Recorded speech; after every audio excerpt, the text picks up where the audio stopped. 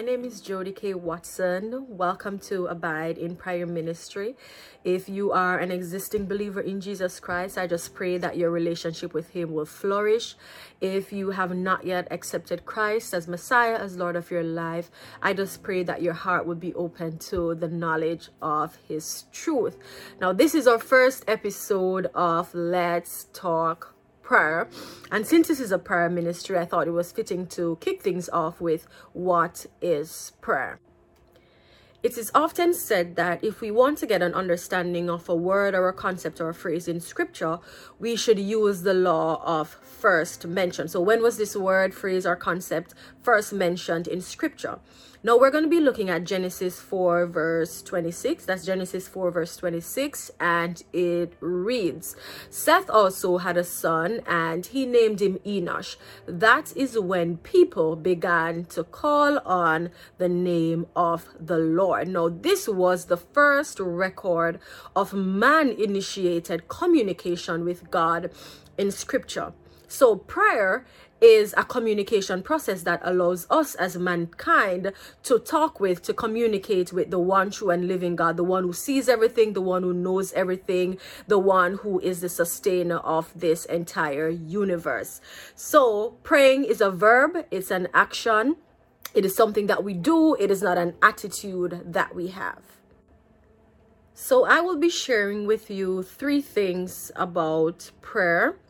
Number 1, God doesn't need our prayers.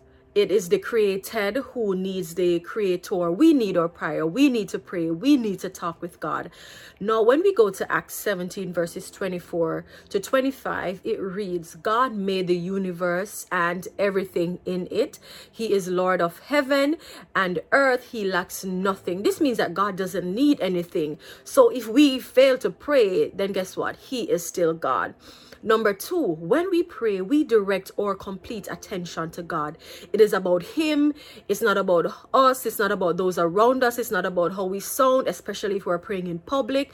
It is not about saying the right thing. When we pray, everything around us should fade away, and all we see is the one true and living God, the one who sent His Son in the world to redeem us from our sins, the one who knows the very words we're about to speak before they form on our lips. So when we pray, we set our attention on Him, and we just shut the door to all other distractions. Number 3, prayer is a two-way conversation. It is not just us saying a bunch of words. God also speaks. Now, some persons may hear an audible voice. Some persons may just get a God-planted thought or an impression on their heart. Some persons may just get a feeling.